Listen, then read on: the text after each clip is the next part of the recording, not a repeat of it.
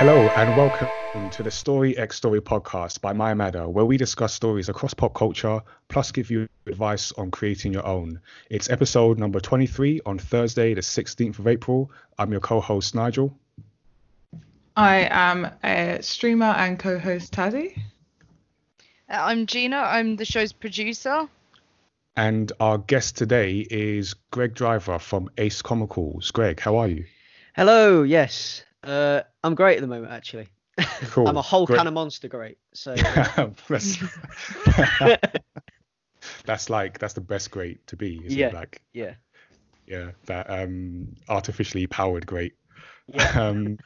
Cool. So just to remind listeners that you can subscribe to us on Apple Podcasts, Spotify, and wherever you get your podcast pretty much.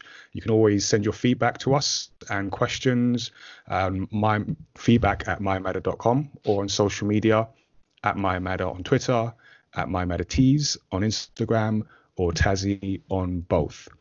As usual, we're going to start with what's been happening in the My Matter universe.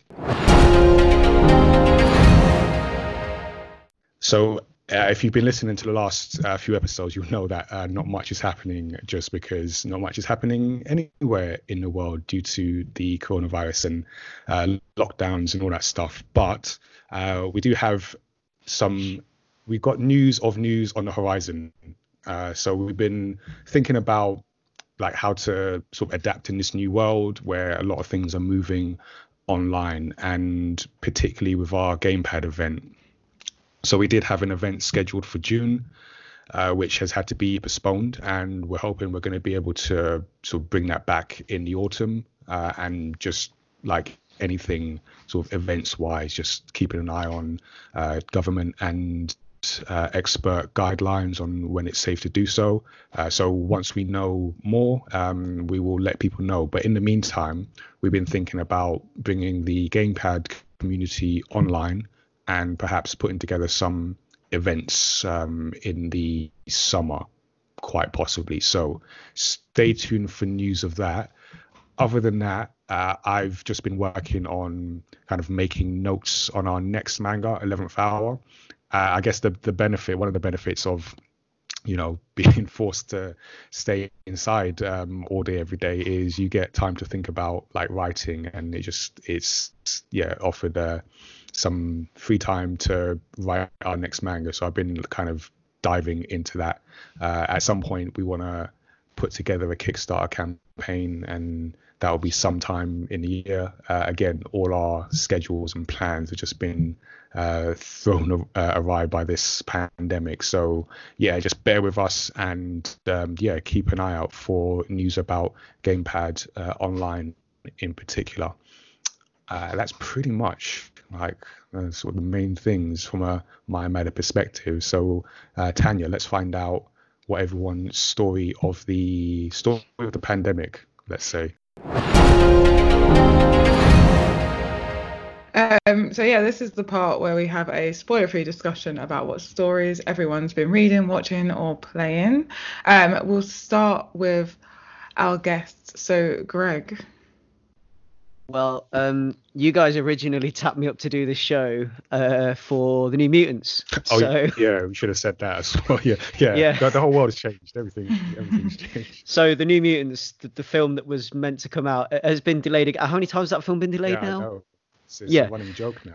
Exactly. Yeah. So I'm sure the cast will be well into their 50s by the time the film actually hits the cinema. But so we were supposed to be discussing New Mutants. So what I did was I went and purchased a massive stack of like classic New Mutants comics. I thought, oh, great excuse to like dig deep into some like old Chris Claremont X-Men stuff, and some old Marvel comics. And I've just been like rattling through those, basically just enjoying looking at the way older comics are constructed versus comics today, and like the stylistic choices back then and things like that, and choices as far as the way that they put together the story and feed you the story through the comics. So like you get like a heck of a lot more narration And I'm not sure, because I mean, like, I've had discussions about this with other people. I'm not sure if this is just because it's Chris Claremont and he would do that anyway, because supposedly one of his signatures is like a lot of text in boxes, a lot of narration and explanation. But it feels like a universal thing throughout like older comics from like sort of like late 70s, 80s, where you get like these. They have less faith in the artist, maybe, that the artist can tell the story like they're supposed to. So they have the panel that the artist has drawn, but then there will be like accompanying text that explains that and gives you some more flavor to that. So like you can see what's happening. Someone's getting punched, but it'll be like with the force of 10 whatever, this punch lands, and you can see what's happening, but they have to tell you what's happening as well. And I think that's the thing with the method of how comics were made back then and things like that as well, like the Marvel method. And it's just interesting to read all of that, and obviously like to nerd out over these X-Men characters and things, and yeah, it's good fun. I think some of it might be like getting used to the medium as well, and like you say, just allowing the artist to tell the story, but also trusting the reader that, you know, we can see what's going on in this panel and the text just to add the context. I think like because the comic production back then, it was more like the worry that the panel doesn't fully illustrate what the writer wanted it to illustrate. So by the time the panels come back, the writer's like, okay, this isn't exactly what I wanted, but we can get around this by doing this. So it's kind of like a crutch almost. I don't know, but yeah. Mm-hmm. Interesting. I've only read a few comics, and I can't say I've read many like old comics, so I have no clue. I can't add anything to that. Yeah. It's all there. There's a whole world of it on Comixology and stuff. You can kind of like trawl through. I mean, that's just me. I'm like an enormous comics nerd, hence the podcast purely about comics. But did not give it away at all, honestly. Yeah. Awesome. Sorry to disappoint you not doing the New Mutants. Well, I don't know why I'm apologizing. I'm not the one that delayed it. I didn't delay it. It's not my responsibility. Okay. Rid yourself of that guilt. Yeah. I like Batman anyway, so. Gina. I've been playing Animal Crossing, which was like a big topic last time I was on a podcast, so that's still relevant. It's nice to know. There's not really much to Animal Crossing, I guess, but I am annoyed that like I've literally got like all my islanders basically now, and I still haven't got the Able Sisters shop. So I'm not sure what I've done wrong, but apparently I played Animal Crossing wrong, so that's something. The real question I've got here with this is because apparently you can like design your own island, can't you? Yeah. And I've seen some really cool and interesting things that people have done with that, like where they've made it like look like parts of The Legend of Zelda and stuff like that, or Mario levels and stuff. Oh my god, yeah, people do like amazing things with that island. Mine's literally a like rubbish dump. It's so ugly. I'm just like, oh, that'll fit there. Just put that there. Like, yeah, I'll buy the cheapest bridge so I don't have to spend any more bells on anything. So, well, you've got a mortgage to pay. You can't just go throwing bells away on bridges. Exactly. I was like, well, you know what? A bridge is going to work. It doesn't matter if it's the ugly bridge. It's still going to work. So I think I'll spend my bells on renovating my house instead. Can I just say, like, how jealous I am? Like, I'm really battling with myself to buy it. And I'm like, you can't, like, funds are short at the moment. Yeah. There's a whole load of, like, work that I'm not doing. And I'm like, Animal Crossing. I think I was in the same boat, but, like, all my friends got it. And because we can't physically see each other, I was like, well, I'm going to the islands at least. It's the next best thing, I guess. Yeah. Get Zoom. People should hold like office meetings, when they're working from home through Animal Crossing. I've seen a lot of birthday parties on Animal Crossing. Yeah. Yeah, my Really? friend's doing one next Monday. We've got like a dress up theme. We've all got to make like cosplays in the game. Oh, okay. After this podcast, that's it. I'm buying it. I'm buying it. To be fair, like I was supposed to be at a retro bottomless brunch over on Sunday, and like obviously I got a refund from that, so I Oh, can wow. spend on Animal Crossing, right? Well, yeah, That's obviously. excited. Okay, cool. Yeah, it's like I got some, train refund tickets. I was like, oh, I've got the money now, so. All right, there we go. Justify I'm me. not Exactly. going to argue with that Same logic. thing. I'm not going to argue with that at all. I probably should, but No, do it. Okay, I'm gonna treat myself. The money would have been spent anyway. Spend it on something else. True. Exactly. If you got the refund, why not? Yeah. Probably spend out less money because I feel like even though it was bottomless brunch, I'd ultimately want to buy a drink that was not on the bottomless brunch. Yeah. I just for the record, I had no part in this decision. This is all you guys, just so people know. You didn't stop me. I removed myself from it. I'm not a part of this. I'm not here to stop anyone from doing anything. I'm just... Well, do you know what?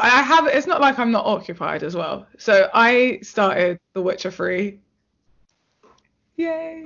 Which is what I've been playing, I guess. I played like 2 hours of it, but I'm busy, okay? But yeah, hopefully I'll be continuing that tomorrow. But yeah, I have played 2 hours of it and I'm already in love with it. But I guess that's not surprising considering I love the show. I'm on like my 4th time watching the show. And I'm upset that it took me this long to get round to playing any of the Witcher games. But also, I feel like it's helped me because I'm not like, who's that? And I feel like this is a great way for me to play games. Especially when I'm streaming them. Obviously, I get distracted by chat a lot. That's a good thing. I love being distracted by chat. But I do miss some of the story, or I'm not as focused on some of the story. But having watched and read The Witcher, it's way easier. It's like I can focus on learning the game rather than all of the characters' names, which is pretty cool. But yeah, Nigel, what about you? So the one I wanted to shout out is Avatar: The Last Airbender.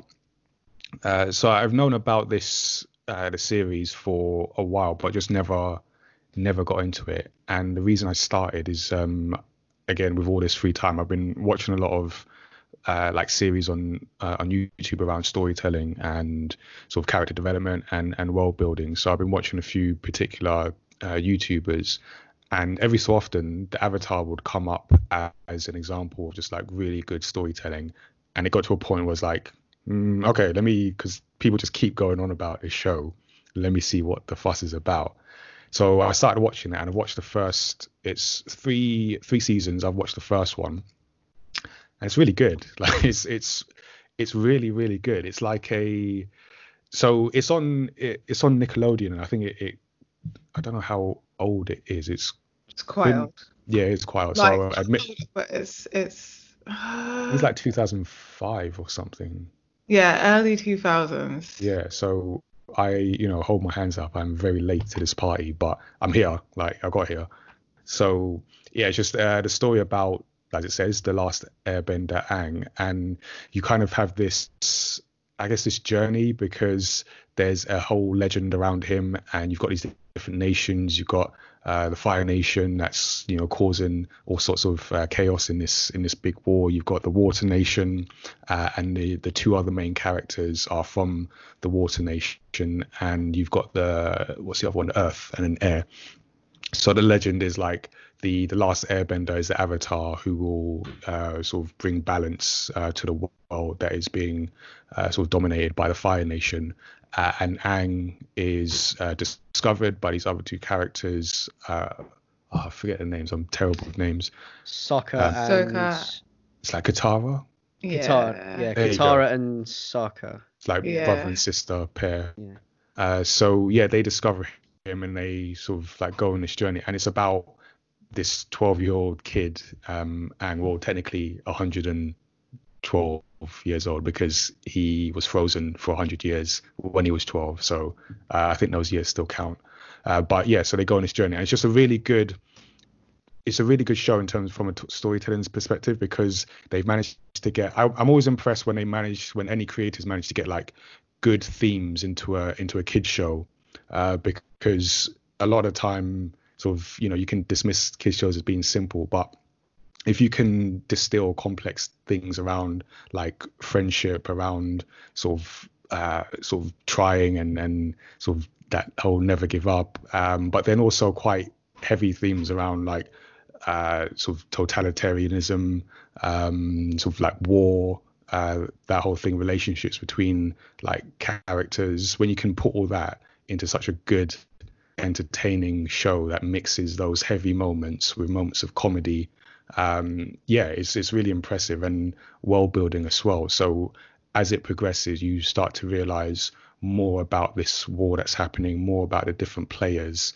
and it doesn't just do the good guy, bad guy. You kind of even the quote unquote bad guys have some depth to them, and you kind of get to see some of their motivations as well. So yeah, I'm just like really impressed and taking mental notes as I go with that. So if anyone else is also super late to this Avatar party, please join me, because it's a really good show. And, I actually am. Yeah. I'm in the same. I haven't started Oh it, my but like I God. haven't watched it either, and all my friends are like, because they want to cosplay it, and they're like, well, you're gonna have to watch it then.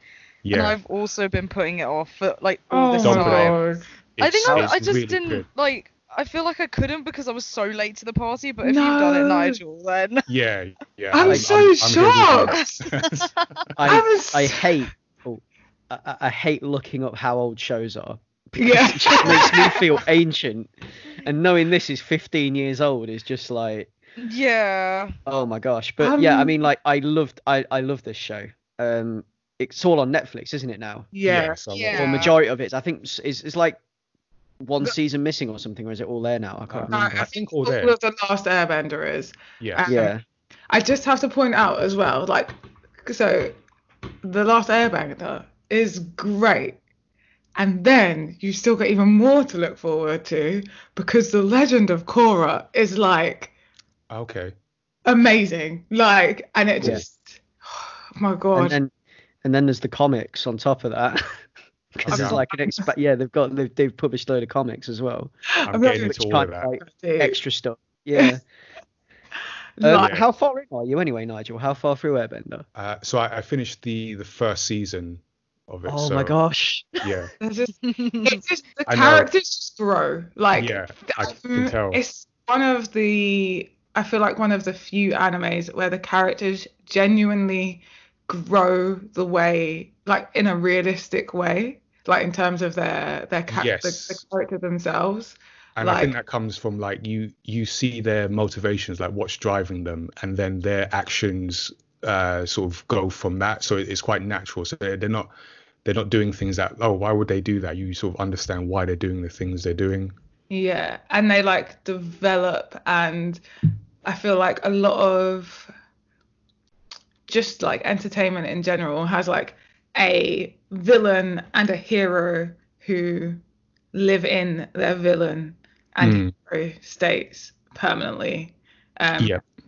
And there's a few that don't like have the characters stick to those two rigid roles, but then there's even fewer that do it well. Mm. And both Avatar: Last Airbender and The Legend of Korra really good at doing it. It's just like people develop as like characters develop as people, not Yeah. just characters in a story. And it's sorry. Uncle Iroh. Yes, oh my Uncle God. Iroh. It's like my favorite character. But I'm definitely looking forward to watching more and reading the comics. So I just recommend it because it's good. But also, if you are someone who is creating their own story, it always helps to look at examples that are of a high standard. So I recommend it on that basis as well. So yeah, that's all the stories that we've been watching and reading and playing. So we're now going to get onto our main story discussion.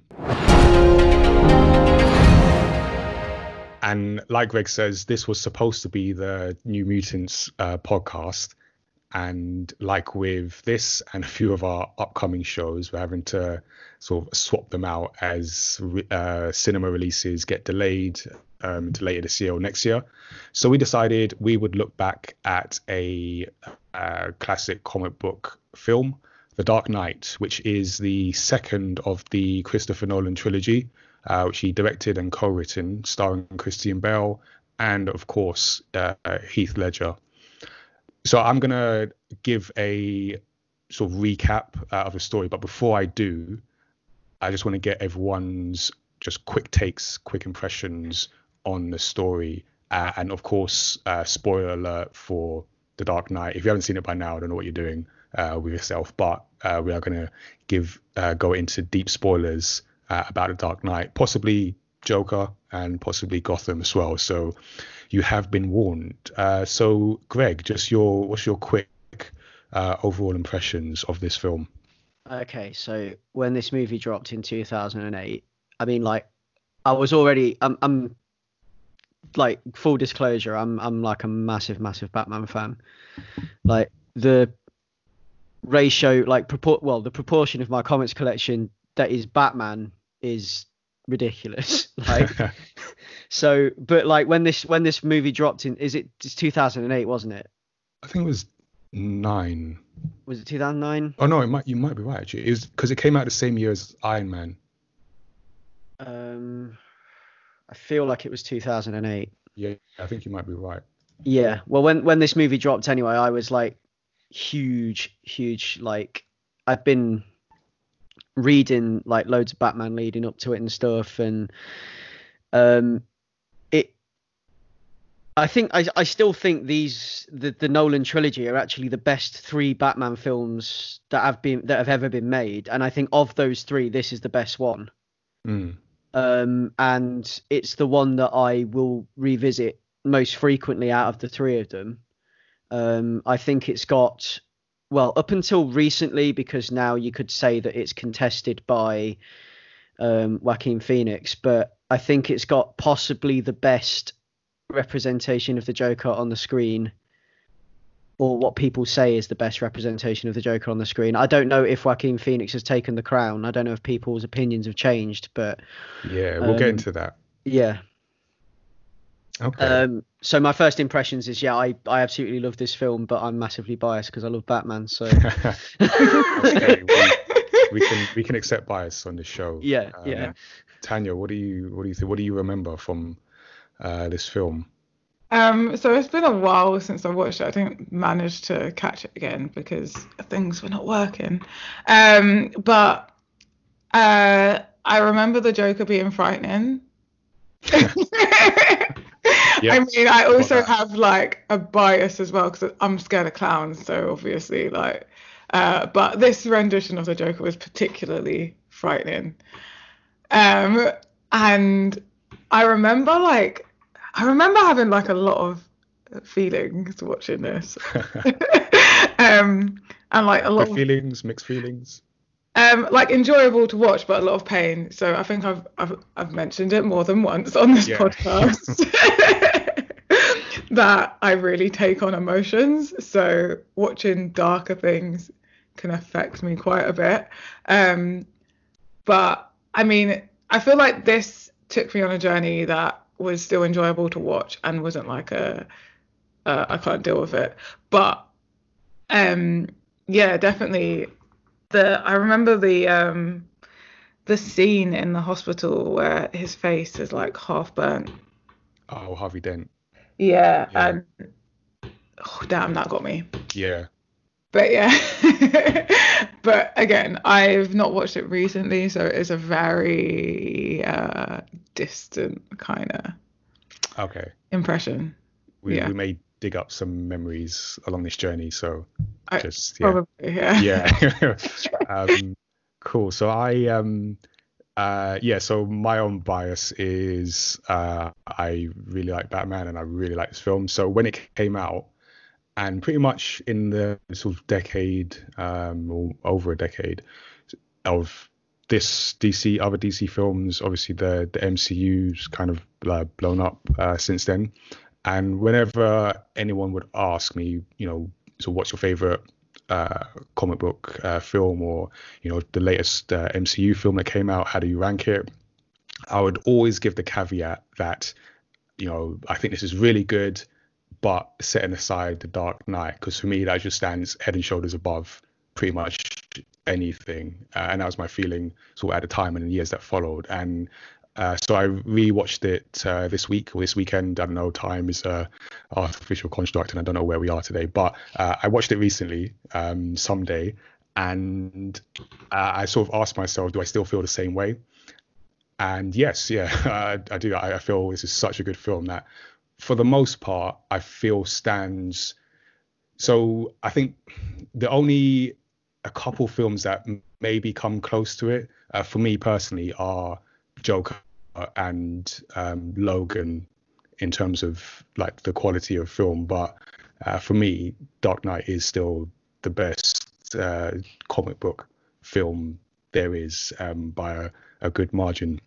And a lot of that is down to the Joker, but also some of the themes that are portrayed throughout the story. So yeah, I'm going to enjoy this discussion because just glad to have a chance to rewatch it and talk about it. Can I just sorry, am yeah. I the only one who The Dark Knight is not their favorite in this trilogy? Oh, in this trilogy? Yes, possibly. Yeah, I think it's the best. I also think it's the best of the trilogy. I think I did like no, Batman Begins is really good. Like that could have been like the best. And I guess Dark Knight Rises fell a bit short, but I feel part of that was just because of the high standard that had been set by the Dark Knight.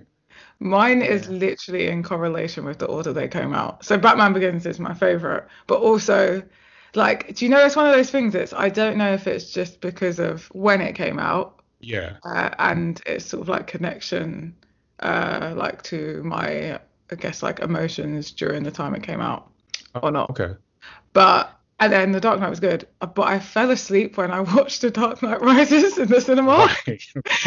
I need to add that I had just done a 12-hour shift, had like a half an hour nap, got ready and come out and seen it. So it wasn't all down to it wasn't all down to it, but also like I can be really, really tired, and if a film is captivating enough, it doesn't matter how tired I am, I will stay awake. Yeah. Interesting. So I was awake for the trailers. I couldn't sleep during the trailers before the film. So the trailers are captivating before the film. And the film was good, but just I know what you mean. Yeah, not good enough to keep me awake. I'd say it's definitely my favorite of the three. And I mean, I've got things I love about all three of these movies. There's a bit in like one of my favorite things, because the Scarecrow is like one of my favorite members of Batman's rogue gallery. So I like Harvey Dent, Harvey Two-Face. I like the Scarecrow, and what they do with the Scarecrow in the first movie, in Batman Begins. There's a particular scene in there that stands out that I really, really like, because it's almost ripped frame for frame from. Well, I don't want to say frame for frame because that's a bit of an exaggeration, but it's like it's so closely based on something that happens in Batman the Animated Series. Right. With the Scarecrow trying to poison the water supply via a water main below Arkham. I think I remember that scene. Yeah, so. and like with the bust main, and they're like pouring the poison directly into the main, aren't they? I can't remember precisely because it's been a while since I watched Begins, but that's almost ripped straight from TAS, and like that's standout moment for me. But then in the Dark Knight Rises, the standout moment is Bane breaking Batman's back, because the iconic Nightfall stuff, the iconic moment of Bane smashing Batman in half. But then like you've got the Dark Knight is the whole film for me is, rather than there being like a couple of standout moments, and it being a good film like the other two are. The whole film for me is a standout moment because of how much it actually takes from various places. It feels more of a labor of love and more in tune with the source material than the other two do, which I think is why I gel with it more. Yeah, I get that. Okay, we're gonna get into this. So, I'm gonna give a recap just in case there are people that might not have seen it as recently as Greg and myself, and just need a little reminder about the story. So, a gang of masked criminals pull a heist on Gotham City Bank, killing each other one by one until only the Joker remains and escapes. Meanwhile, Bruce Wayne believes that with District Attorney Harvey Dent as Gotham's protector, he can finally retire from being Batman. Mob bosses hold a video conference with their crooked accountant Lau. The Joker interrupts the meeting, showing them a magic trick before warning that the real problem is a Batman unhindered by the law. He offers a solution: kill Batman. The bosses decline, and the mob boss Gamble puts a bounty on the Joker. However, the Joker later kills Gamble, and the group decide to take the Joker up on his offer. The Joker threatens to kill people unless Batman reveals his identity, and in an attempt by the Joker to kill Mayor Anthony Garcia, James Gordon sacrifices himself. Bruce decides to reveal his secret identity to prevent any more deaths. Before he does, however, Harvey Dent announces that he is the Batman and is taken into productive custody. The Joker attacks his police convoy but is apprehended by Gordon. During an interrogation of the Joker, Batman learns that Harvey and Rachel are being held in separate locations, rigged to explode. Batman races to save Rachel, but arrives only to realize that the Joker has sent him to Dent's location instead. Rachel is killed in the explosion and Dent disfigured. The Joker escapes prison with Lau and burns his share of the money. Coleman Reese, an accountant at Wayne Enterprises, threatens to reveal Batman's identity to the public. The Joker threatens to destroy a hospital unless Reese is killed. So hospitals are evacuated, and the Joker, disguised as a hospital nurse, convinces Dent to seek revenge for Rachel's death. Dent goes on a killing spree, while the Joker places explosives on 2 ferries, evacuating citizens and prisoners. Each ferry has a detonator for explosives on the other, and the Joker informs passengers that he will destroy both boats at midnight if neither has blown the other up. So Batman uses an enhanced sonar device to spy on the entire city in an effort to find the Joker in time. Neither boat blows the other up, and Batman apprehends the Joker after a fight. But the Joker gloats that Gotham will soon lose hope once Dent's rampage becomes public knowledge. Gordon and Batman discover Dent holding Gordon's wife and son at gunpoint. Batman tackles Dent, killing him before persuading Gordon to let Batman take responsibility for the killing spree in order to preserve Dent's heroic image. This leads to a manhunt for Batman, the hero Gotham deserves, but not the one it needs right now. The end. And I guess we talked about it just before recording, the inspiration for this story. So I know I've read the Killing Joke, but Greg, you mentioned The Long Halloween and the influences on this story. Yeah, so although the Killing Joke is a definite influence, because it always is when the Joker seems to be involved. So yeah, it's more down to what they do is they take the one bad day kind of theme or philosophy that's like rampant throughout the Killing Joke. The whole idea that one bad day can be the difference between sanity and, you know, this kind of like just like all loss of morality and society. This kind of caricature of modern society that the Joker possibly represents. Yeah. And you know, one bad day can make you. It can make you break your rules. It can turn order to chaos. It can do it, and that is kind of what is going on here with the Joker, and what the Joker in this movie attempts to apply to Harvey Dent. But I think the film takes more sort of like story-wise, atmosphere-wise, and everything else from a book called The Long Halloween, which is Jeff Loeb and Tim Sale. Now, from this book, the film gets its the wider. I mean, like a lot of people, I think I'm probably going to derail you here by doing this, but a lot of people I think get the impression that this movie is mainly about the Joker, but I disagree with them because I believe that it's more to do with Harvey Dent and Harvey Dent's downfall, and actually about how Gotham is changing. Because if you look at it in the wider scheme, in its place in the trilogy with the other two stories, you've got Batman Begins, and then which is like Batman's Beginnings, which is there's a lot of Batman Year One stuff in there and everything else. And then you get to this one, which is The Dark Knight, which has it's the transition of Gotham from a corrupt city run by organized crime to a city of darkness and chaos,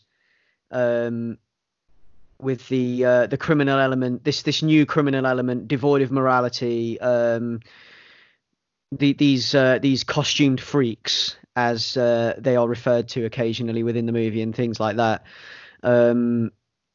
taking over Gotham and imposing their own brand of or trying to impose their own brands of order and their own, what they perceive to be the rightful natural order of things or whatever, or what they believe they stand for and things like that, and trying to impose that on Gotham the city. Yeah. And it's kind of like the whole I mean, even the point that Alfred makes with the mobsters themselves turning to the Joker for help, turning to a man that they don't fully understand. Oh yeah, just we said before, he says maybe you don't understand him either, to Bruce. Yeah. They've turned to a man that they don't fully understand, and that is kind of like what's happening in the book, The Long Halloween, as well, because throughout the book, you've got the crime families, the Maronis and the Falcones, turning to the costumed criminal element of Gotham for help, trying to figure out who the Holiday Killer is. So, because you've got this it's like a noir detective mystery. So you've got this killer, the Holiday Killer, and he kills people on holidays throughout the year. So like Valentine's Day, Christmas, etc. And he's picking off members of the crime families, the Maronis and the Falcones, and they're trying to figure out who this is. And they're employing different elements of the costume criminal element to try and help them gain an upper hand with something, or to figure out who the killer is. So they get the Riddler to try and help them figure out the riddle of who the killer is. They employ Ivy to make sure a financial deal goes through with Wayne Enterprises and things like that. And you can, if you read The Long Halloween, you can actually see the bare bones of The Dark Knight. It's all there. Like, this is the framework, and what they've done is, if you imagine that this is like two Lego sets, so you've got The Long Halloween is one Lego set and The Killing Joke is another Lego set, and what you do is you just take a small portion of the Killing Joke Lego set, you've got the whole Long Halloween Lego set, and you build something entirely different that's not in the instructions for either Lego set. Yeah, that's a good analogy. And I love that analogy. I'm going to take that analogy for other things, just so you know. Yes. You said it within the real world as well. Yeah. So what Nolan's tried to do is he's taken Batman, and like, this is probably like a really heavy-handed way of saying it, but he's taken the whole Batman mythos and he's stripped the whimsy from it. Yeah, no, because it's a very grounded story. Yeah, grounded to the point where Dent loses half his face in an explosion, because I think they should have kept the acid. Because like the original thing with Dent is he gets a splash of acid to the face in the courtroom. Which there's like a fake out in the film where you think they're going to go for that, and then he pulls a gun instead. And that's the whole, like, if you want to kill me, you buy American thing, where he disassembles the gun in front of him.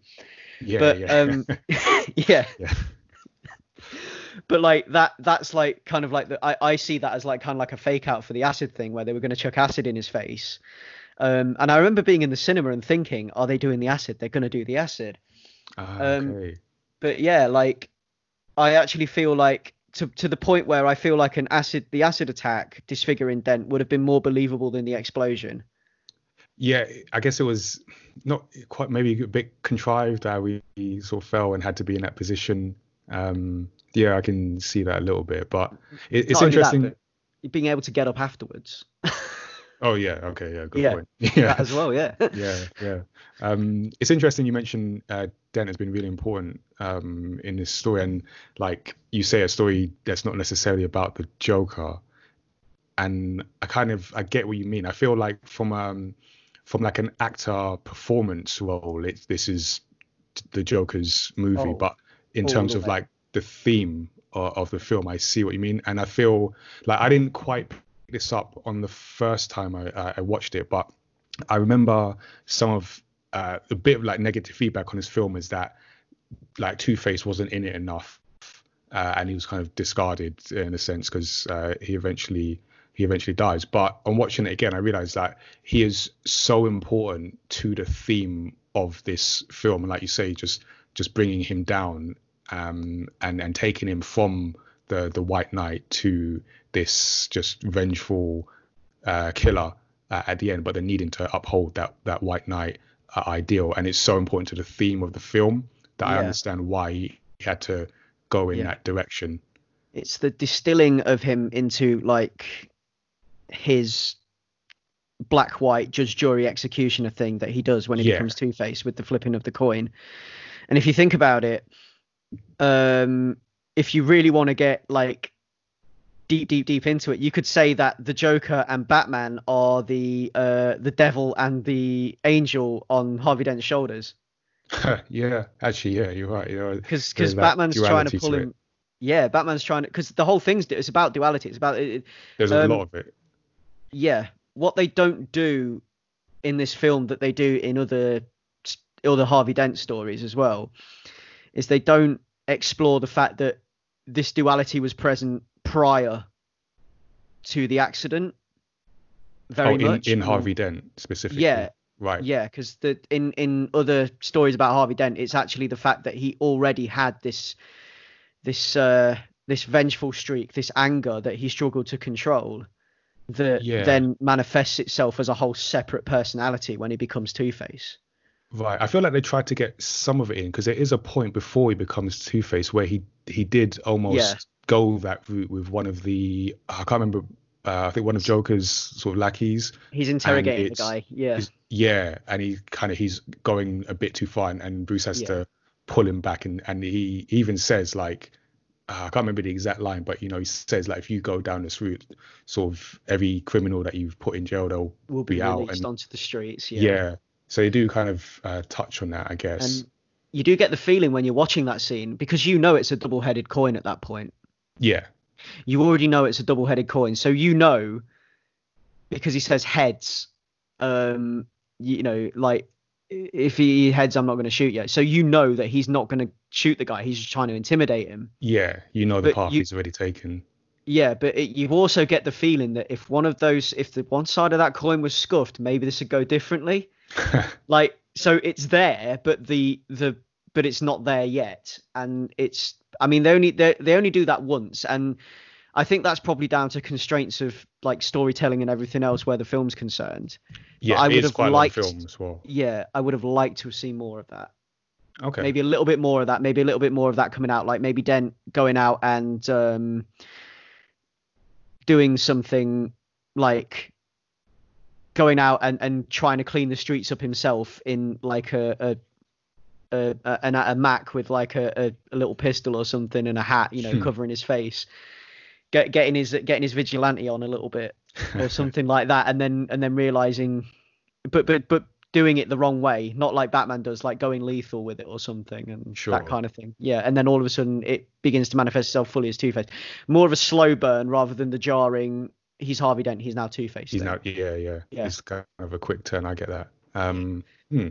Okay, so, I mean, like you say, in terms of themes, like Two-Face is important, but certainly a lot of the buzz and the reviews were focused on the Joker and the Yeah. performance of Heath Ledger, and Yeah. just watching this back, because since this was released, we've now seen Joker and Joaquin Phoenix, and I guess there's discussion there in terms of like the different portrayals, and one of the things that sort of came to mind for me in seeing them and thinking about the Joker in November is how that character was kind of used to reflect the fears of that time.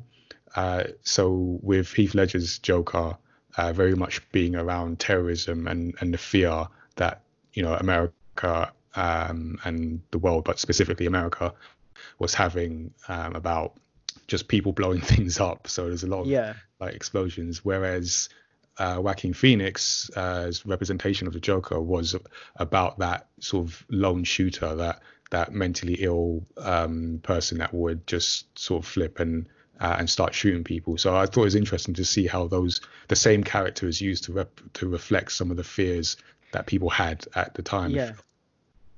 Yeah, I get where you're coming from there. It's interesting you say that, because I feel like the Joker as a character anyway, within the Batman comics, has so many different facets, and depending on who's writing the Joker, is presented in so many different ways. And what I find is that the Heath Ledger Joker is more about like he's like an agent of chaos and an anarchist, and his motivations are very grand. Yeah. And very almost political. Like he's nihilistic and he's anarchistic. So he's and to ground him, they've taken away the kind of goofier side of it, because the whole thing with Nolan wanted to ground it in reality, like present Batman in real life almost a little bit, which is kind of what he's done here, I guess. Yeah, definitely. I feel like that's what he was trying to do anyway, to ground Batman in the real world. But the Joker here, they've stripped away the kind of goofier elements and the kind of they've stripped away the joke.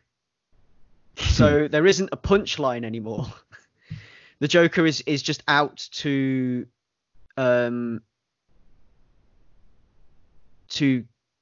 plunge Gotham into chaos. Yeah, and but I guess for him that is the joke, that the idea that we all have this sense of morality, but the joke is it doesn't matter. It. Yeah. And it's more like for him it's more, but it feels more like a political ideology than a joke. And then with through this film anyway, and then with the Joker, the Joaquin Phoenix Joker, I think you've got more of a like you said, like the loner, the downtrodden, ends up just completely flipping out. Yeah, in your kind of what's that film I'm thinking of? Michael Douglas in Falling Down. Oh, you ever watched Falling Down? No, I haven't. Oh, you should. It's great. Okay. Michael Douglas is a guy who he basically snaps on his way to work one day, and he gets out of his car and leaves it in a traffic jam, and then he just goes on a rampage across the city, just like knocking shelves over in shops and stuff, just like because the Coke's like there's a famous scene where he goes into a shop and the Coca-Cola's too expensive, and he just starts like picking up things and asking the shopkeeper how much it is, and then going too expensive and throwing it on the floor, just like tearing the shop apart. It's kind of like I guess it's like a dark comedy, but it's that kind of, I get that kind of feeling from the Joaquin Phoenix Joker. And yeah, I see that. Yeah, and that leans more heavily into the Killing Joke side of things. Yeah, because the Killing Joke, I guess, is more tied to Joker. Just because in terms of an origin story, you see pre-Joker, and then you see him become the Joker, and then I guess in a sort of reverse way, the Dark Knight is then, because in the Killing Joke he then goes into the idea of, I'm gonna make Batman's day just the worst, just to show that you're just like me, which is kind of what he's doing in the Dark Knight. Yeah. But it feels more like he wins in the Dark Knight, because the end game is the corruption of Harvey Dent. Yeah, he's corrupted the brightest shining. He's corrupted the last bright shining light in Gotham. Yeah. Yeah, So and he's taken that and he's smashed the bulb in it. And yeah, so I think that was like the end game for him, was the corruption of Harvey Dent, and he achieved that. And it feels like he was a catalyst in the film. He was supposedly a catalyst trying to push the corruption of Harvey Dent rather than his own, rather than something as important. Like, he's less important in that. I think you understand what I'm trying to say, but I can't get I my mean, words it's very out. much like sort of, I guess, using Harvey Dent to represent that his ideal of everyone is that one bad day away, and very much succeeding in that quest, even though he himself is at the end sort of taken into. I assume was he taken into custody? Do we see that? I assume he was. Yeah, we assume he was just left hanging from the building, wasn't he? So I figured he was taken into custody after that, and he'd have ended up in Arkham. But yeah. Okay. And I was just thinking as I was rewatching it, and the idea that at the end of this, the Joker does kind of win, and just looking at the way the world is now, and I mean, if you're watching this like decades of watching, if you're listening to this decades later, let me just remind you that we now live in a world where people are literally fighting, or were fighting, over toilet paper. So I got to think, I see that, and I got to think, was it Joker right? Are we all just like, is this idea of morality just like some farce that at the first sign of trouble we will fight over just the most non-essential items around? Yeah, I guess that's the philosophy that he peddles in that movie. Definitely, I like to think as human beings sometimes we're better than that. But obviously I've been proven wrong now. Yeah. But well, you've got that caveat, and sometimes we're better than that. Sometimes we are, but sometimes we will like physically fight the toilet I think paper. we're all capable of it, but some people lose sight of it. Yes. Yeah. Because as much as there was people fighting over toilet paper, there was plenty of people not. Yeah. And I just, again, for the record, just like to say I was one of those people. Just so people know, like in future generations, I wasn't one of those people. But just thinking about the idea of, like you say, like we're all like Tazzy, you say we're all capable of that, and I feel that the Joker, he has this like larger mission to prove it, but there's also a lot of points along the way where he does prove that. Even like, so from the very beginning in the scene where they're robbing the bank, you kind of see that each robber is killing the other, and the instruction that they say they've been given is, let this guy finish his part of the job and then kill him because they get a bigger share. So you see it there. You see it where he when the bounty is put on him, and he gets people to carry him in the body bag, and it turns out he's not dead, and he kills that mob boss, but then he captures his people, breaks the pool queue, and then basically tells 3 people to fight because I've got one slot on my team. Fight to the death. Fight to the death. We're going to have tryouts. Yeah.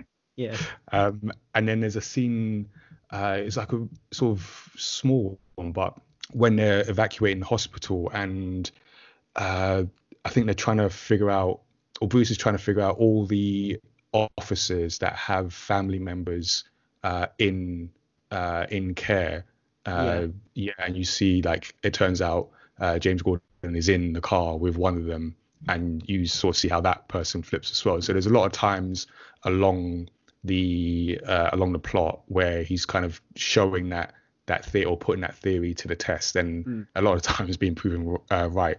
Although, to be fair, when it does come to the boat experiment where he wants people to blow each other up, they don't do it. Basically what he's doing is he's playing off the inherent selfishness of the human condition, and he's trying to bring that to the forefront and prove that we are nothing more than base animals in the right conditions. Yeah. But I guess I will take, some pleasure from seeing people not blow themselves up. And that's a great scene, that is. Yeah. It's even because you've got 2 boats, you've got the one full of just ordinary citizens, and then you've got one full of prisoners, and it's the one prisoner that makes the decision that, we're not going to do Yeah. this, and it turns out it's the one citizen that wants to, but ultimately can't actually go through and take that responsibility. Yeah, I love that. Absolutely love that. Where he throws the switch off the boat. Yeah, Yeah, that great was a scene. really good moment. Yeah, And so, as well as just thinking about how the Joker is represented in 2008 versus 2019's Joker, I also realized that. So, I mean, Greg, you've sort of touched on Joker being an anarchist and a nihilist, and yeah, initially before I rewatched it, my thought was like this Joker or Heath Ledger's Joker was just like crazy. yeah, It's actually not. He's actually very sort of planned and meticulous in his planning, because yeah, a lot of what he does is not, because when you compare it to 2019 Joker, yeah, where Joaquin Phoenix plays a character that is essentially reacting to the conditions around him and where, snapping. yeah, But Heath Ledger's Joker has planned all this to the point where he planned the bank robbery, he planned to get captured, he planned everything. And there's actually a scene, or there's two scenes that kind of parallel each other, where yeah, if you remember when when Batman has to go get Lau, and yeah, he sort of breaks in and causes the explosion so he can get out. yeah, And Joker does the same thing with Lau when he escapes. He causes the explosion when everyone has the attention on him, so he can get out. yeah, So they're both like very planned. So Yeah. this Joker, this Heath Ledger's Joker, is actually just super methodical. He just happens to be an anarchist and a nihilist. yeah, exactly, yeah. And he's well, he even says it in the film himself, doesn't he? He says he's ahead of the curve. Yeah. Yeah. But like, yeah, I completely agree with that. Yeah, and again, it's down to this thing where like everyone who's ever played the Joker has played the Joker and represented one facet of the Joker, but the Joker is actually all of those things. Mm. So he's like a distillation of all of it. So you've got like the gimmick mobster, you've got the agent of chaos, you've got the theatrical serial killer, you've got all these different versions of Joker, played by different people on the screen over the years. You know, like the clown prince of crime, etc. But like the Joker is all of those things. And he's the character itself is a distillation of all of those things. Like there are points in the comic where he is cold and methodical. There are points in the comic where he is, you know, like prone to bouts of whimsy and does like really silly things like dirigibles full of Joker gas and things like that. But it's just like he's the character itself is the distillation of like a mirror for society, I guess, is what he's supposed to be. Like he is supposedly showing society's true reflection. And I think the portrayal that comes closest to that is the Heath Ledger one. Yeah. And I think that's why for me it's the best one, because the 2019 Joker, like it could be anybody. Anybody who's in under those conditions. It doesn't have to just be Right. Yeah, it's not a specific special someone who So you're saying has it a doesn't need gift to for be- this kind of chaos. It's, you know, It's just someone who's been put under serious pressure. And yeah, it's Right. the one bad day thing, but it's the one bad day thing not accounting for the fact that there already has to be an element of it there in the first place. Sure. Yeah, because in the 2019 Joker, he's just a really tragic individual, isn't he, rather than anything else. Yeah. But he's rather than being and he becomes cold and he becomes a villain, but rather than I mean, he's not particularly a nice person anyway. Like he does some quite sketchy things in that film anyway, but like from not being what am I trying to say here? From the way so the difference is that he doesn't ever have the plan, and the Nolan Joker has the plan, and the Nolan Joker is a better representation of the Joker because of that, and because he is it's because there has to be some of that there in the first place before the one bad day, before it all goes to hell, I guess. like Yeah. some of that in the person. Yeah. And Yeah. I guess the Joaquin Phoenix's Joker is definitely Yeah. reacting, and he's unpredictable, because there's even Yeah. a point where like towards the end he makes you think like he's going to kill himself when he goes on that on the show, but he ends up shooting the host and just reacting in the moment in like an angry rant. Sorry. Go ahead. They're definitely like two very different sides of Joker. I like that. But also like 2019 Joker, like I felt something for the Joker. Like and that's not the first time it's happened. I often feel like the Joker's like just an unloved character, you know. Just need someone to see the good in him. But there's absolute zero of that in the other one, Heath Ledger's. I feel nothing. Like you're just a villain. You're evil, and there's no.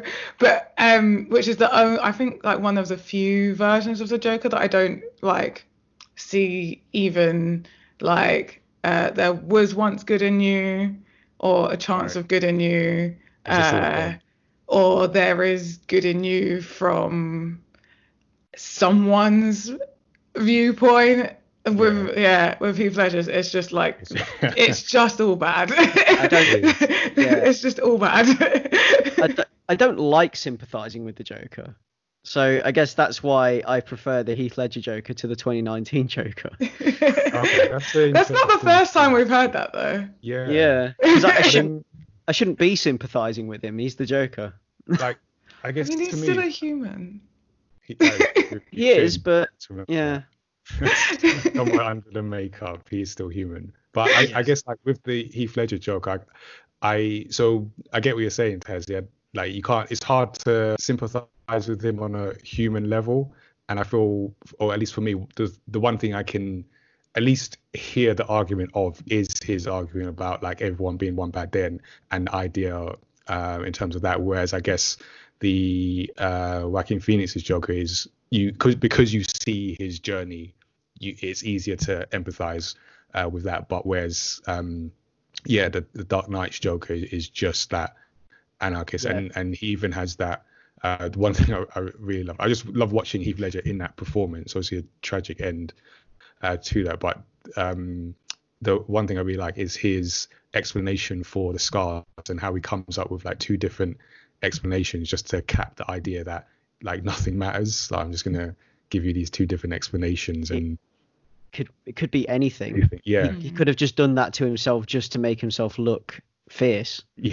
Like it's a thing where the Joker this is again back to the Killing Joke. Like, we don't know if that is the Joker's true origin story or if it's just another fantasy of his or a lie that he tells. And that's pervasive throughout the Heath Ledger thing as well, because he's telling these different stories and we don't know we don't know what's true and what's not. He's just lying, and in this film it's actually a way to psych out the people that he's about to cut, because he's like a snake staring down its prey. Like that kind of like hypnotic leer. He does that. He's like, look at me. Like, he makes Rachel look at him and stare him in the eyes before, like, and she doesn't want to, and Batman's telling her not to listen to him because he's doing it to psych her out. And that's like this hypnosis technique that he's got or something. So that's an interesting point. And just again, as I was rewatching and just taking note of the different scenes and where certain points start and end, and I noticed, like, because it's a long film, it's like 2.5 hours. Obviously since 2008 we've become more used to that, but at the time I think it was a long film. And I noticed that it took about like 40 minutes to set things up story wise, which is quite a long time. And it seems to, like, I feel like for another film it wouldn't have worked, but it seems to work here, and Christopher Nolan seems to have been able to take 40 minutes to set up the pieces, the players in the story before it kind of kicks into gear, and then everything just like escalates. So can't quite get my head around how he's done it, but he's done it. I don't know if anyone else knows that was aware of that, where the first 40 minutes are really just a lot of setup, and it's a long time to go for setting up a film. Yeah. I can't remember the film being that long, so I'm gonna go with it didn't feel like it was that long. And but that's a good thing when you can't, Yeah. when you're not checking your watch, like when they're going to get to it, when they're going to get to like the real action. It all feels like a natural progression of the things that are happening in Gotham. But I just felt like it's just interesting from I'm now observing this from kind of how is he structuring the story, that it took a long time for him to set up the different characters, but it all kind of worked. So I guess one of the things I'm like always interested to know, do people have any particular favorite scenes or moments from the film? Like Tazzy, if you have anything you can remember. This is not my favorite, but definitely the scene that stands out the most in my memory would be it's like when the Joker visits Harvey Dent in the hospital. Yeah. It's probably like the most vivid one that's like sort of stuck with me, I guess. Okay. I like that one too, where he's holding the gun to his head. Yeah. Any other favorite scenes, Greg? I like that one. I like the end scene with the face-off between Two-Face and Gordon and Batman. Okay. I do like that. Like the three of them after making a vow to work together.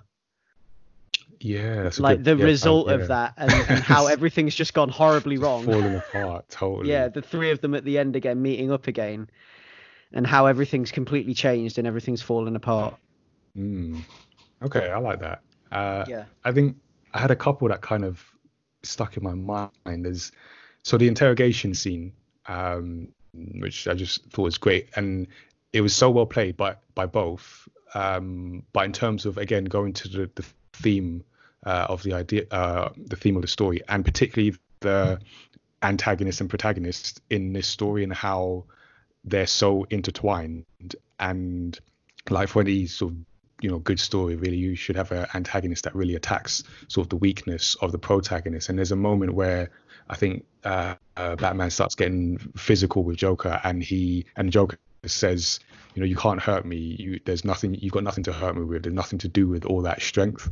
And it just shows that meeting of the ideals, where you've got the Batman who's sort of strength and but to a point where he's not going to kill anyone. And the Joker knows this, and his whole thing is, I want to push you, but you can't do anything.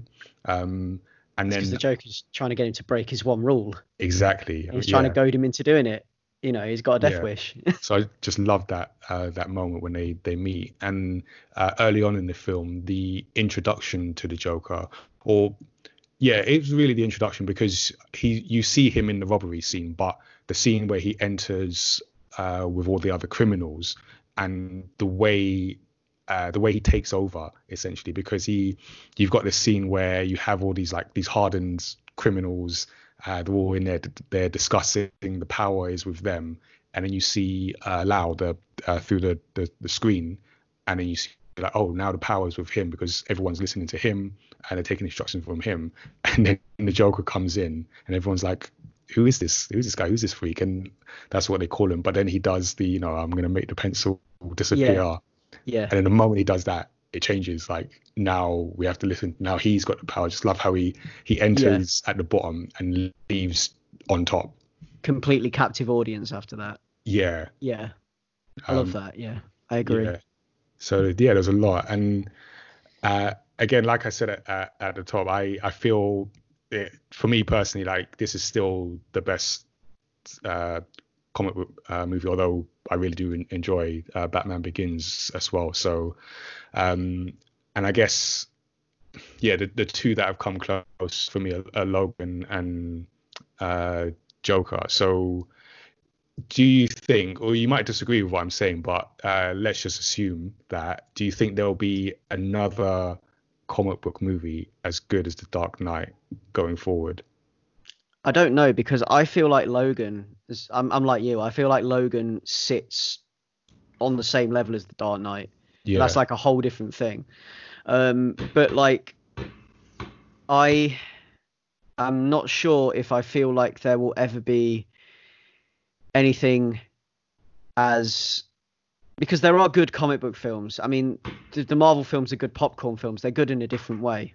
Yeah. But I don't know if there will be anything that is ever as good in the same way that the Dark Knight is good on a sort of like a well-made, like very well constructed film. Yeah, in that way. And doing that and being, rather than, it's not just a comic, it's a serious film with serious themes. It's not like I mean, like the Avengers films they're popcorn movies, and they are out and out comic book movies. Yeah. And they have out and out comic book themes. And they are grand and they are showy and everything else, but this is like you can take this film and then you can put it on in the same kind of category as some other Nolan films. Like, it's a serious film with serious themes, and I don't think they're ever going to be able to I think people will struggle to take a comic book character or take comic book themes or a comic book story and adapt it in such a way that when it actually gets to the screen, it's that kind of serious film that can be taken seriously on a critical level, rather than just being dismissed as another comic book movie. I mean, I hate the fact that comic movies are dismissed as comic book movies, because they shouldn't be, because they're not. No. But it's, I don't even feel like Joker does it as well. I feel like the only two great examples of it are Logan and Dark Knight. Yeah, and Logan's such an epic film. But they're both kind of films that you can strip the whole comic book element of it, take away the powers and wealth involved with creating these characters, and have a story that would fit without those comic book themes in it. Yeah, you could completely strip out the fantasy and it would still be a great film and a great story. Yeah.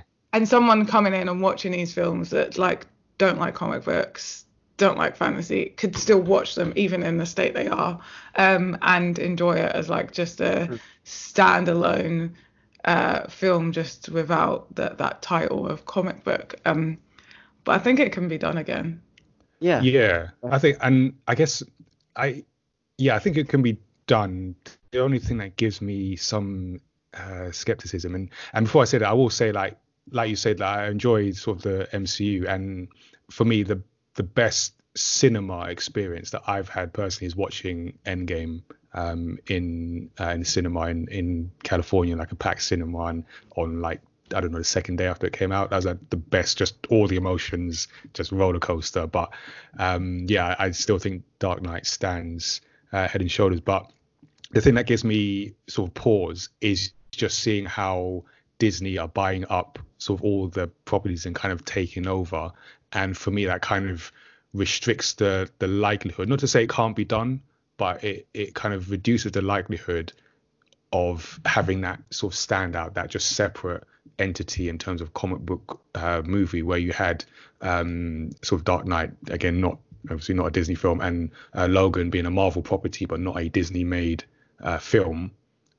And just the fact that Disney are kind of buying up everything gives me pause in that sense. But hopefully we will see sort of people take that approach to telling comic book stories, where you can kind of sort of reduce it to the good principles of storytelling and the structure of a film, and just make something that you don't have to be super into comic book movies to understand, to enjoy. So fingers crossed, basically, is what I'm saying.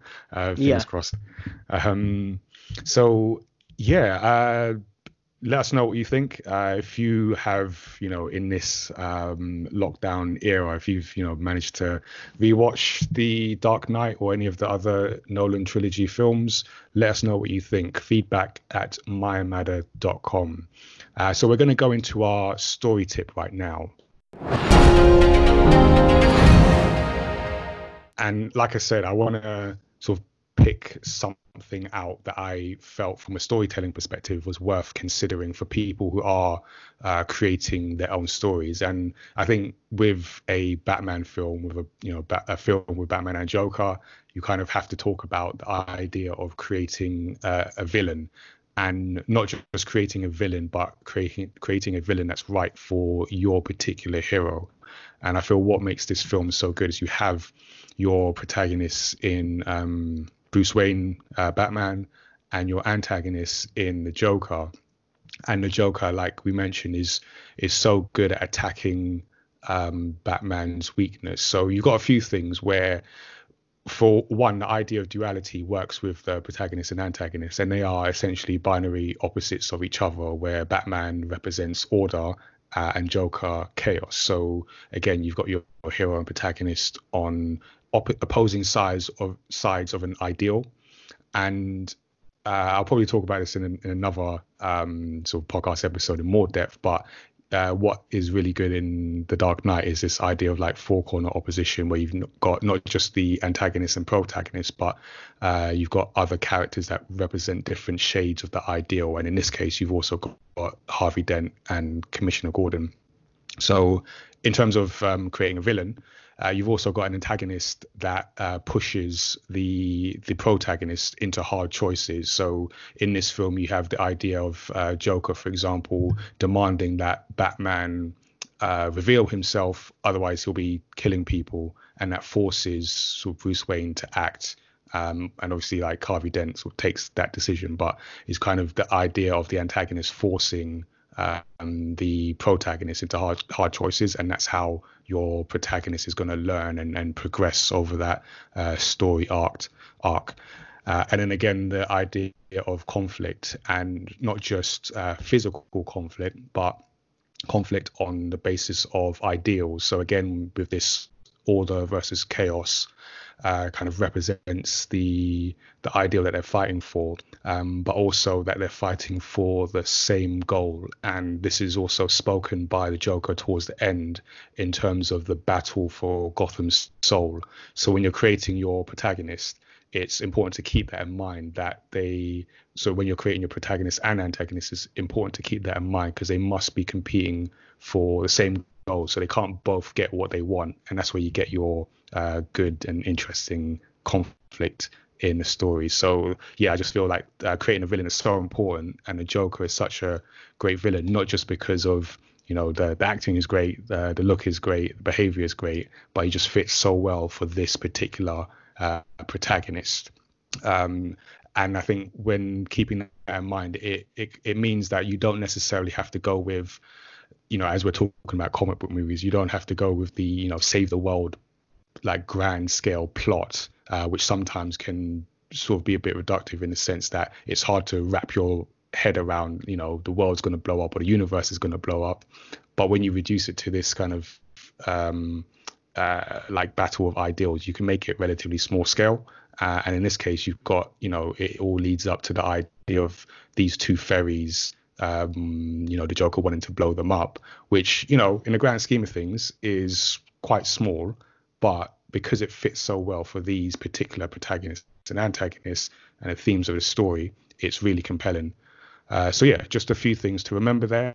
So when you're creating your own stories, you want to remember, or just think about what your film is really about, what ideals it represents, and how your protagonists and antagonists reflect the two sides of those ideals.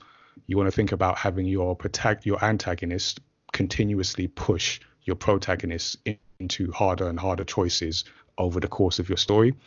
And then remember that conflict doesn't just mean physical conflict. It should relate to the themes of your story.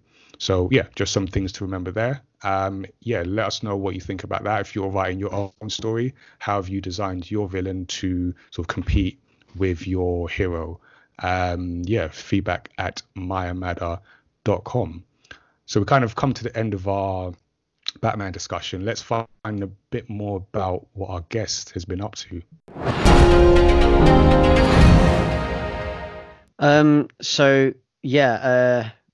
I make podcasts about comics. We do like huge discussions about comic books and things like that. You can find us over at Ace Comicals, all the same places you can find this podcast, funnily enough, like iTunes and Stitcher and everything else, and Spotify and the like. Also, actually, I've started making t-shirts as well. So Ooh. yeah, I have a threadless shop. There's only 2 designs on there at the moment. There's the Ace Comicals logo, and then there's the Loft Dwellers Jack-o'-lantern. If you've ever listened to Ace Comicals, which I fully doubt, you will never know. Yeah, we'll see if we can make it happen now. Yeah, you will have heard me sort of like read out some short horror stories that I've written, and also when I do Halloween episodes, Halloween specials and things like that, I like the idea of horror hosting, you know, like the old school horror hosts where they go on TV and they introduce a horror movie, kind of Crypt Keeper style, that kind of stuff. So I kind of decided, why not do that on my podcast? So I've begun developing this character called the Loft Dweller, who is like the horror host of Ace Comicals. So I've got like this kind of like logo, this hand holding a jack-o'-lantern. That's the Loft Dwellers jack-o'-lantern, and then also there's the straight up Ace Comicals logo, which is on there now as well. You can buy it on sweatshirts, hoodies, t-shirts, magnets, stickers, you know, a lot of different things that Threadless print on. So, and also keep your eyes peeled, because there will be more designs going up soon, and that's acecomicals.threadless.com. So next up is our listeners' feedback and questions. So these are from our previous episode. We were discussing the PS5 and the Xbox Series X, and we did ask if our guests had changed their views since. I don't know whose handle is what, so we're just going to go with their handle. So Black Umar at Black Umara on Twitter. I think that was someone from Streamcast. I can't remember who, but someone from Streamcast. Yeah, I don't remember everyone's handles off by heart. Yeah. So. My stance has not changed. In fact. Yes. Anzi_AA on Twitter. New interesting controller or not. I'm a PlayStation fan forever. Got my 1, 2, 3, and 4 just sitting here waiting for the 5. Hashtag for the players. I'm gonna guess that's Annabelle. Yeah. I never question her loyalty. Do you not think the pad looks like one of the things from Portal? Oh yeah. I thought that I don't mind it, but I did think the design of the pad makes me think it's ready to go and collect the Infinity Stones with the Avengers.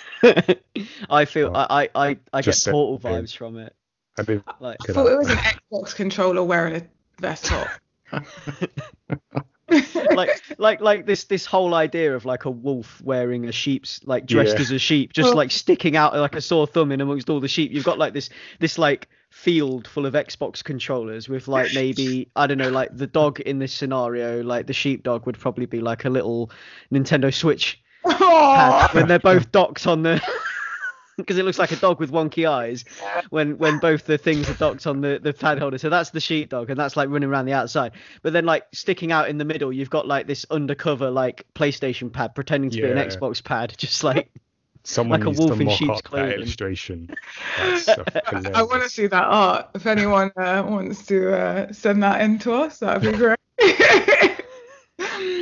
And at Alan11497387. It's like a bank number. Yeah. It's like still going on there.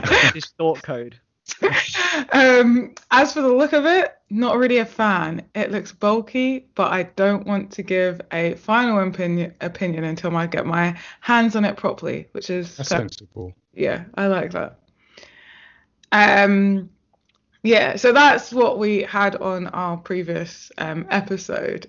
I'm gonna add my little 2 cents in here. So I was previously like, yeah, I'm gonna get a PS5 because I have an Xbox One, and you know, Xbox are doing this whole like ecosystem, so you're not missing out if you're on an older console. And I was like, yeah, PS5 is gonna be backwards compatible, so I'll do it. Like I missed out this generation, so why not? I found out that it was like misreported, and the backwards compatibility is not how I previously thought. It's not 100%. So I'm probably not going to get the next generation for a little while. But I'm now more likely to get a Series X just because I love my Xbox. I'm probably due a new one anyway. So I might as well like upgrade it and then just get like a cheap PS4 so I can play all the previous ones I missed out on. Since they're all single player story games anyway, it doesn't matter when I consume them. So I'm like, hopefully crossplay will be a thing as well. So. So we do have some questions about this episode as well, and it is for our very loyal listener, Kawaii Prince MH on Instagram. How do your thoughts of Batman: The Dark Knight compare to the other 2 films in the trilogy?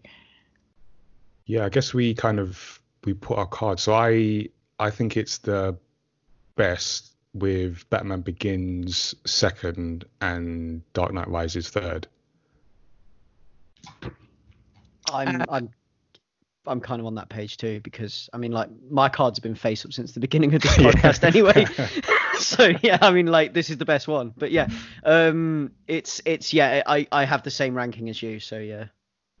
Okay.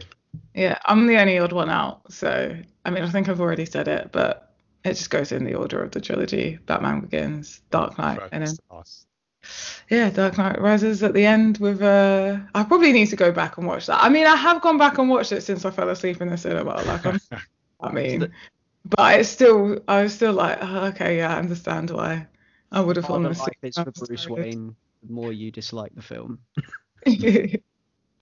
Yeah. And there is another question. What do you think about how part of the filming was filmed in our home city, London? So I didn't know this. Is this true? Apparently, yeah. Oh. Wayne Manor's in England. Cool. That's unsurprising. Yeah, I'm going to look this up now, actually. Yeah. I'm sure it is. Hold on. Okay, we're gonna fact check this. I think that's great, because I didn't know that, and I learned something today, which is always good. Well, Greg's fact check in that. Like, I suppose when you work in extras, like, that is the wrong term for it, by the way, as well. But supporting artists. Supporting artists, yeah. Like, I don't know. It's just kind of normal. A lot of filming is done in the UK. We have some great like properties and buildings and landscapes. So a lot of filming is done in the UK. Particularly Wales. It's a big spot. And like Greenwich, big spot. I mean, I think everyone knows that. There's a lot of Blackwall Tunnel leading to the most random places. Yeah, I was right about Wayne Manor being in the UK. Cool. It's Wallerton Hall, which is in Nottingham, which I actually now remember having a conversation because my dad sent me a picture of it. He said, I've been to Wayne Manor, and I was very jealous. But yeah, it's in Nottingham. Amazing. Yeah, it's Wallerton Hall, and it was in the full trilogy, and they even filmed other scenes there. There was like a garden party scene that was filmed there. They constructed a graveyard in the grounds. So yeah, if you want to see the real Wayne Manor, go to Wallerton Hall in Nottingham.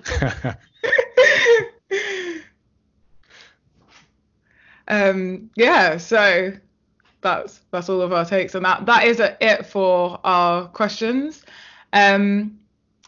If you do want to leave any feedback or questions about this episode or any of our future episodes, make sure you are following us on Twitter at @MayaMada, on Instagram at MayaMadaTees, or at Tazzy on both. And you can also email us feedback@mayamada.com. Cool. So yeah, we sadly come to the end of this discussion. I was really enjoyed that. Yeah, thanks for being on the show, Greg. Yeah, it's really great to be here. Yeah, thanks for having me. Nice to meet you all, by the way. And yeah, I'm gonna have to get you guys over on Ace Comicals, because actually, coming out of this, I think, because you said you hadn't read the Long Halloween yet, so what I figure we should do. That's a true statement. Yeah, I figure you should read the Long Halloween, and then you should come over to Ace Comicals. We can have that discussion. I've literally just added it while we're on the podcast. Watch this on Amazon. I'm really trying to, like, everyone that comes on, I'm really trying to take like a suggestion from them, especially when it comes to comic books. So yeah, because I've not read much and I want to up that. Let's do that. Yeah, definitely. All right. Cool. So yeah, look out for that. And yeah, again, you can find our podcast where podcasts live. Subscribe to us. I also found out you can actually, because we're on Anchor, you can leave a voicemail. So if you want to follow the Anchor link to the show, leave a voicemail. I do not guarantee it will get read on, but those are the chances you take in life. You can also share our podcasts, leave reviews, help us spread the word. We are also manga makers. You can catch all our manga stories at mayamada.com/manga. And as I mentioned earlier in the show, we are working on having some gamepad news in May. So one of the next shows coming up, we'll talk a bit more about that. Our next show in particular is a behind the story episode where we'll be talking with Renee Rientes, a comic artist from the Netherlands, about her work, conventions, and storytelling tips. Once again, our email address is feedback@mayamada.com. You can also check out the website to listen and subscribe to all our podcast episodes. That's mayamada.com/storyxstory. Until next time, stay tuned, stay inside as well, and stay safe. Wash your hands. Yeah, always.